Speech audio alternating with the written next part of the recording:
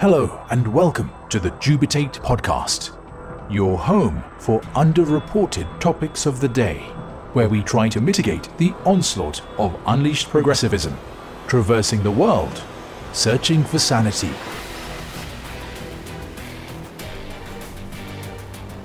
Welcome to the Dubitate podcast. We are featuring part 2 of our interview with Dennis McCarthy, discussing the politics of COVID-19. Dennis is an author and independent researcher. His recent discovery of an important Shakespeare-related manuscript made the front page of the New York Times, as well as the London Times, the Telegraph, the Guardian, the Los Angeles Times, U.S. News, and many other major news outlets around the world. He is also the author of the critically acclaimed Here Be Dragons: How the Study of Animal and Plant Distributions Revolutionized Our Views of Life and Earth, which was published by Oxford University Press. He is also one of the few researchers to have published papers in the leading journals of such diverse fields as geophysics, biogeography, and English literature. We're back with Dennis McCarthy talking about the politics of COVID-19. A subject that you touched upon earlier in the political leverage that folks are trying to gain is about the role of government in times such as these. So what do you think COVID-19 has highlighted about the role of government? At least let's keep it to U.S. for the moment. Sure. Well, two things. I think even the craziest libertarian agrees that you should have that a proper role of the federal government is defense of the United States, and you could look at that as part of the defense budget. The defense budget right now is $700 billion, and the CDC budget is $7 billion.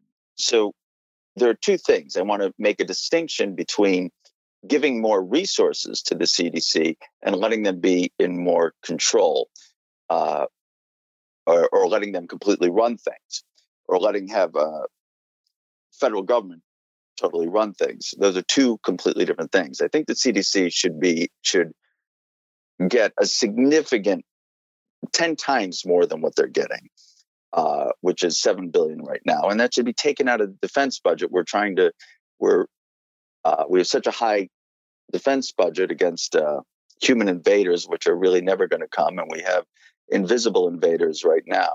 So the CDC would have much more operational ability. I think they should have, and a lot more PPE, for example, a lot more resources on every level that they can then quickly dispense and help other nations. But I don't think they should be in a situation to where they are controlling things. As you see, they are even responsible for the testing debacle that started in January in the United States of America, where they were refusing to allow other people and other health labs test, and they wanted to run their own tests and have everyone run their own tests. You see what South Korea did. South Korea used all sorts of private companies to run with tests, and whereas the CDC, it seemed like there was some bureaucratic territoriality going on where they wanted to run their own tests, and then when they ran their own tests, it turned out they were faulty, and so that cost us weeks and weeks in fighting this menace. In an April 8th article, the Washington Post asserted that Gen Z was already fed up with the status quo. And this kind of relates back to the question about the role of government. It's a little broader because when we say fed up, they were fed up with life and the way society is organized and all those kinds of things, the normal candidates for, yes, revolution. Right. And COVID-19 simply affirmed their beliefs that, significant change is needed. And so as a broader thought, do you think that that's true and that there are other things that COVID-19 accelerated or phased out? And it could be, related to the role of government, but it could mean other things as well. So, for example, and this is a little bit more mundane, but very pervasive, it seems that there's going to be a sustained movement to remote work even when the virus is controlled. But are there any broad trends that you foresee and any larger change that this virus is going to bring on a long-term basis? Well, I don't think the fact of the pandemic supports the view of a complete government takeover of healthcare. I mean, do you really want Trump and his HHS controlling everything and making decisions for all states? And I think that in some way that works against the particular view of a total federally dominated healthcare system. In fact, that's a general fun thing with Gen Z, who they continue to argue, and I agree with them to a large extent, that we live in a corporatist oligarchy run by an orange psychopath. And I'm like, yeah, okay, I can see that. And then they'll say, so let's give them control over everything. So I think Donald Trump himself is a huge argument for states' rights, and the governors, and allowing the governors to do more and allow states to handle their own situations. We don't want a single federal decision-making process coming from Washington, D.C., in particular when it's controlled by Donald Trump. So is the cautionary message that you're saying is, I hearken back to the whole filibuster thing, right? It can be used against you just as easily. So be careful what you wish for. Is that kind of the message here about that? Yeah, yes. And to a certain extent, you've got to make sure that if you have a national healthcare system, that it's actually Trump-proof, and that it's good. That you have to imagine. What happens is when we think of the type of healthcare system we want, if you are thinking of a single system run from a centralized body, most people are thinking of altruistic, omniscient people running it and doing it on behalf of the populace, and doing it in an extremely efficient and productive manner. And they're not realizing that half the time, the exact opposite of their political beliefs, those people are going to be in charge, that people like Trump are going to be in charge. He's not a fixable bug. The fact that the GOP is going to be running your healthcare system is not a fixable bug. That's a feature of all systems that you want to, if you want a federal system. So I think so the founding fathers got it right. I think so. That you don't want all your eggs in one basket. And I think states' rights, and you can always do a more massive single payer healthcare system from a certain state, but they haven't done that, I think, because of the seeming cause. Okay. So what do you think Gen Z will focus on once the virus is under control? Is there a single thing that you think that their attention will be on? It's okay to have the view that their interests are fleeting and it's whatever the topic du jour is. But is there one thing that you think comes out of this that will be a sustained effort by them? And I mean them as a proxy for youth, and what will they want coming out of this post-COVID situation? I don't see it right now. I don't see their exact tie-in of a particular element of this disease, other than more funding for the CDC, which I agree with, and more and maybe bringing in the pandemic group. They'll be continuously focused on inequalities, which I also agree with them, which is a good thing, and continuing toward social justice, those things. But I don't see how they're going to tie in just basic government takeovers, or at least I don't see that type of argument. I don't see it in the media, or I don't see a lot of the columns just saying, this is why we need, well, you see a few, but this is why we need this type of healthcare in order to do it. In fact, I think the nimbleness, I think the fact that there are different governors doing different things is actually a good thing. I mean, in American Samoa, for example, there's no COVID-19 cases at all. So they haven't shut down. There's 0 cases and they've stopped anyone coming in. So they're not going to get it.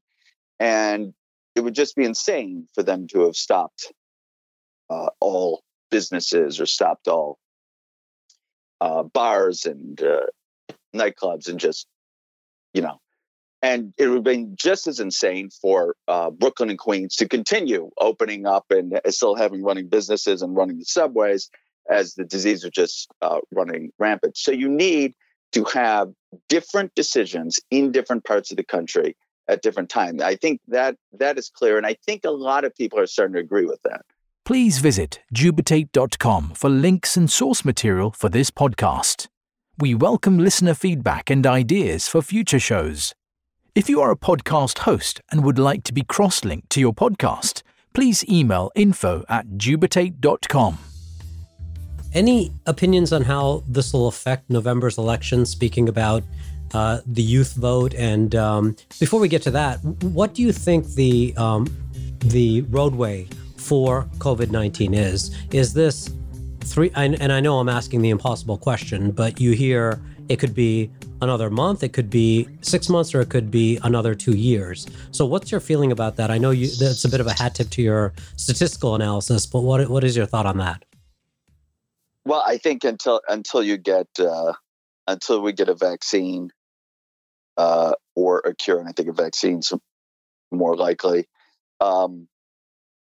we're just not going to be able to go back to anything normal if we ever are. And by normal, I mean rock concerts and football games. We're just where people are actually going. So it would be a vaccine, and of course there are about 9 in fairly accelerated initiatives going on with trials, in various degrees, with one, showing some promise for as early as September. But it wouldn't just be the vaccine, though. It would also be sufficient quantity to give comfort. Yeah. Right? Yes. Yeah. So it could be prolonged. It could be. But as Dr. Fauci said, they're actually ramping up. And here's one thing about great government thing and the resources pouring in. They're actually starting to mass produce vaccines that they think might work. So they start having enough of it. And if it tests and it turns out that through rigorous testing it does work, they're going to have it. They're going to have it ready. It's this type of resources. These are the type of things that government can help and with their big pockets and help in terms of helping the disease. So that could help. That could help shorten it. But other than that, it is. I do think it's seasonal. I do think it may go down a bit in the summer, but in the fall it will tick back up somewhat. And I sympathize with people, the groups that want to start opening up. I just got a letter from email from my hairdresser going through all the steps. So I'm in New Hampshire, and she said, May 29th I can fit you in, and I'm saying okay. And she sent me a list of all the precautions. And it seems to be really intelligently done and really careful. And I think if certain places that are not right now, unlike New York City, that are really totally set by it, although their cases are going down, I think it can be done in a wise fashion. But you really have to protect I think you can open up a little bit in a wise fashion. And it doesn't mean completely opening up, but going to certain businesses and just freeing people a little bit more and more during the summer. But again, all this is, but before we get back to a normal life, we're going to need lots of testing and vaccines. And I know I'm saying what everyone else is saying, but I think everyone else is right. So what is it? I can understand the overall benefit to society and the country. But aren't these pharmaceuticals taking a big risk in terms of, spending all this money for manufacturing ahead of approvals? And why would they be doing it? Do you think that government has now kind of guaranteed to offset some of their losses? Or do you think they're acting more benevolently? What's your opinion about that? Well, I think it's the former. I believe, as I read Dr. Fauci's comment, I'd have to read the whole thing more carefully. They are helping, and they are going to help with the cost of ramping up production ahead of time. But whoever does this is going to profit on it. But I'm not one of those who thinks there are certain pharmaceutical companies that have done insanely greedy things that have been are right to be vilified for certain actions they've taken. But a lot of them are not like that. Certainly the doctors and researchers that are working for them are doing this for a lot of them are doing it for noble reasons. They really want to cure the disease, and it's a feather in the cap for any pharmaceutical company that comes up with the vaccine, and it'll be an important thing. Even if they make not dime one on the vaccine, and they will, it would be just important for their brand. Yeah, I mean, Abbott Laboratories saw a big uptick based on the fact that they got some testing, which wasn't all that great. It wasn't complete, but it was generally effective, and they got a lot of good press and good recognition for that. Right. Goodwill, right? I mean, exactly. There's a value to that goodwill.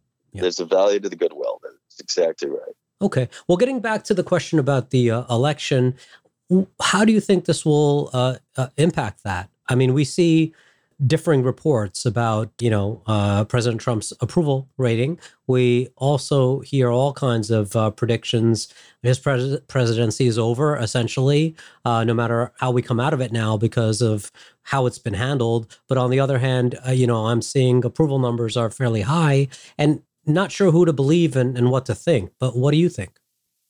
I always go with predictit.com. And right now they're a little schizophrenic on the issue. I haven't looked at it today, but at least by yesterday, they have Trump right now slightly ahead in terms of their prediction. Though when you look at their electoral college map, state by state, they have Biden ahead, and they have Biden winning Michigan and Pennsylvania and Wisconsin, while Trump takes Ohio and Florida, and that puts Biden ahead 290, and that kind of does make sense to me a little bit right now. It seems like those would be the states that would go for Biden, and it's possible, I think, Florida, but I think it's going to be close, and if he wins again, it's just, people are going to go. People are going to go ballistic. So I would imagine, based on what you said earlier about the reaction, a lot of it has to do with the fact that it is Trump. I'm expecting that this will be probably as vicious of a cycle as we've ever seen. No, this is going to be. You'd have to go to the Civil War. It would seem. It's just going to be. It's going to be crazy. I'm very much against Trump, but I've got progressive friends that are going to, if Trump wins again, I don't see how they can mentally deal with it. There were a lot of people on the left had to see psychiatrists after the first time, and this time it would just be an absolute horror show for them. But I think there's going to be such ill will, and anger is such a motivating force that they might be able to push it over.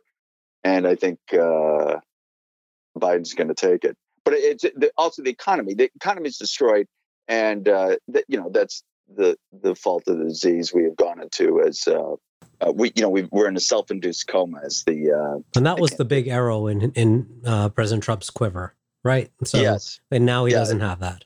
He doesn't have right, and it doesn't matter. Right, I think presidents get too much credit and too much blame for the economy. Either way, Trump isn't the one who really destroyed this economy. It's of course the virus, but it doesn't matter. People do associate the economy with the president, and so that's going to hurt him, and and so then so I think Biden will take it. So we can agree that it's going to be must-watch TV until November. It's going to be must-watch TV, and it's going to become more and more extreme. And you can tell we're already in, as President Obama used to refer to it as the silly season. You can tell we're already in the silly season, and everything is so hyped. But it's going to be insane. And I know, and I used to say every time people used to say, "Oh, well, this is the most polarizing election." And I know the all the history lessons of previous elections, which were even more polarizing. But this is going to be really off the charts. But how could it not be, right? This has to be. Yeah. I would imagine. Yeah, exactly. Well, we'll stay tuned to that. I have one final question, and it's unrelated to all of this. I'd love to hear how the intellectual and academic pursuits of geophysics, biogeography, and English literature all came together in your life. Is there a common thread there that I'm not seeing, or are those interests pursued in their respective lanes?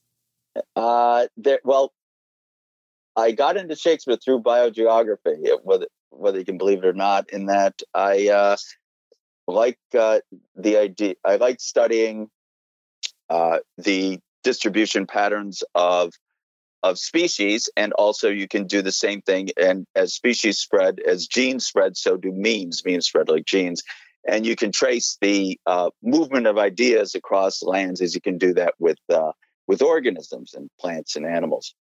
And so you can trace religions and how they evolved and how they have spread across certain nations, or political views or whatever. You can also do it with certain art forms and great works of art. And I wanted to give an example of this, of how memes spread just like genes do. I wanted to give a biogeographical history of what may be the greatest act of creativity in the human race, and that's Hamlet. And I wanted to show exactly where all the ideas in it came from, how Hamlet got to be, where these, when it's a Danish legend, and then there's all sorts of influence by Marcus Aurelius and Guevara, which are all these ideas that were around Western Europe, and you can trace when they came into London and how they all ended up in the mind of the same person and put into its form today. So that's a fun little project that I started doing, and that's how it got me from biogeography to English literature. You are absolutely a fascinating person. And Dennis, I'd like to thank you for generously joining us today and sharing your thoughts about this momentous period in our lives. Thank you so much, Sanj. Be well. You too. You've been listening to part 2 of our interview with Dennis McCarthy. Join us again next time, and we thank you for supporting the show. Please visit Jubitate.com for links and source material for this podcast. We welcome listener feedback and ideas for future shows.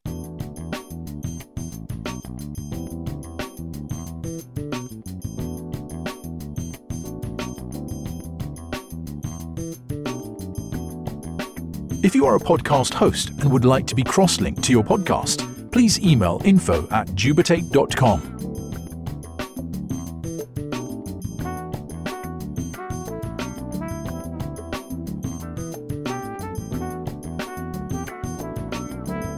Until next time, when we once again traverse the world, searching for sanity.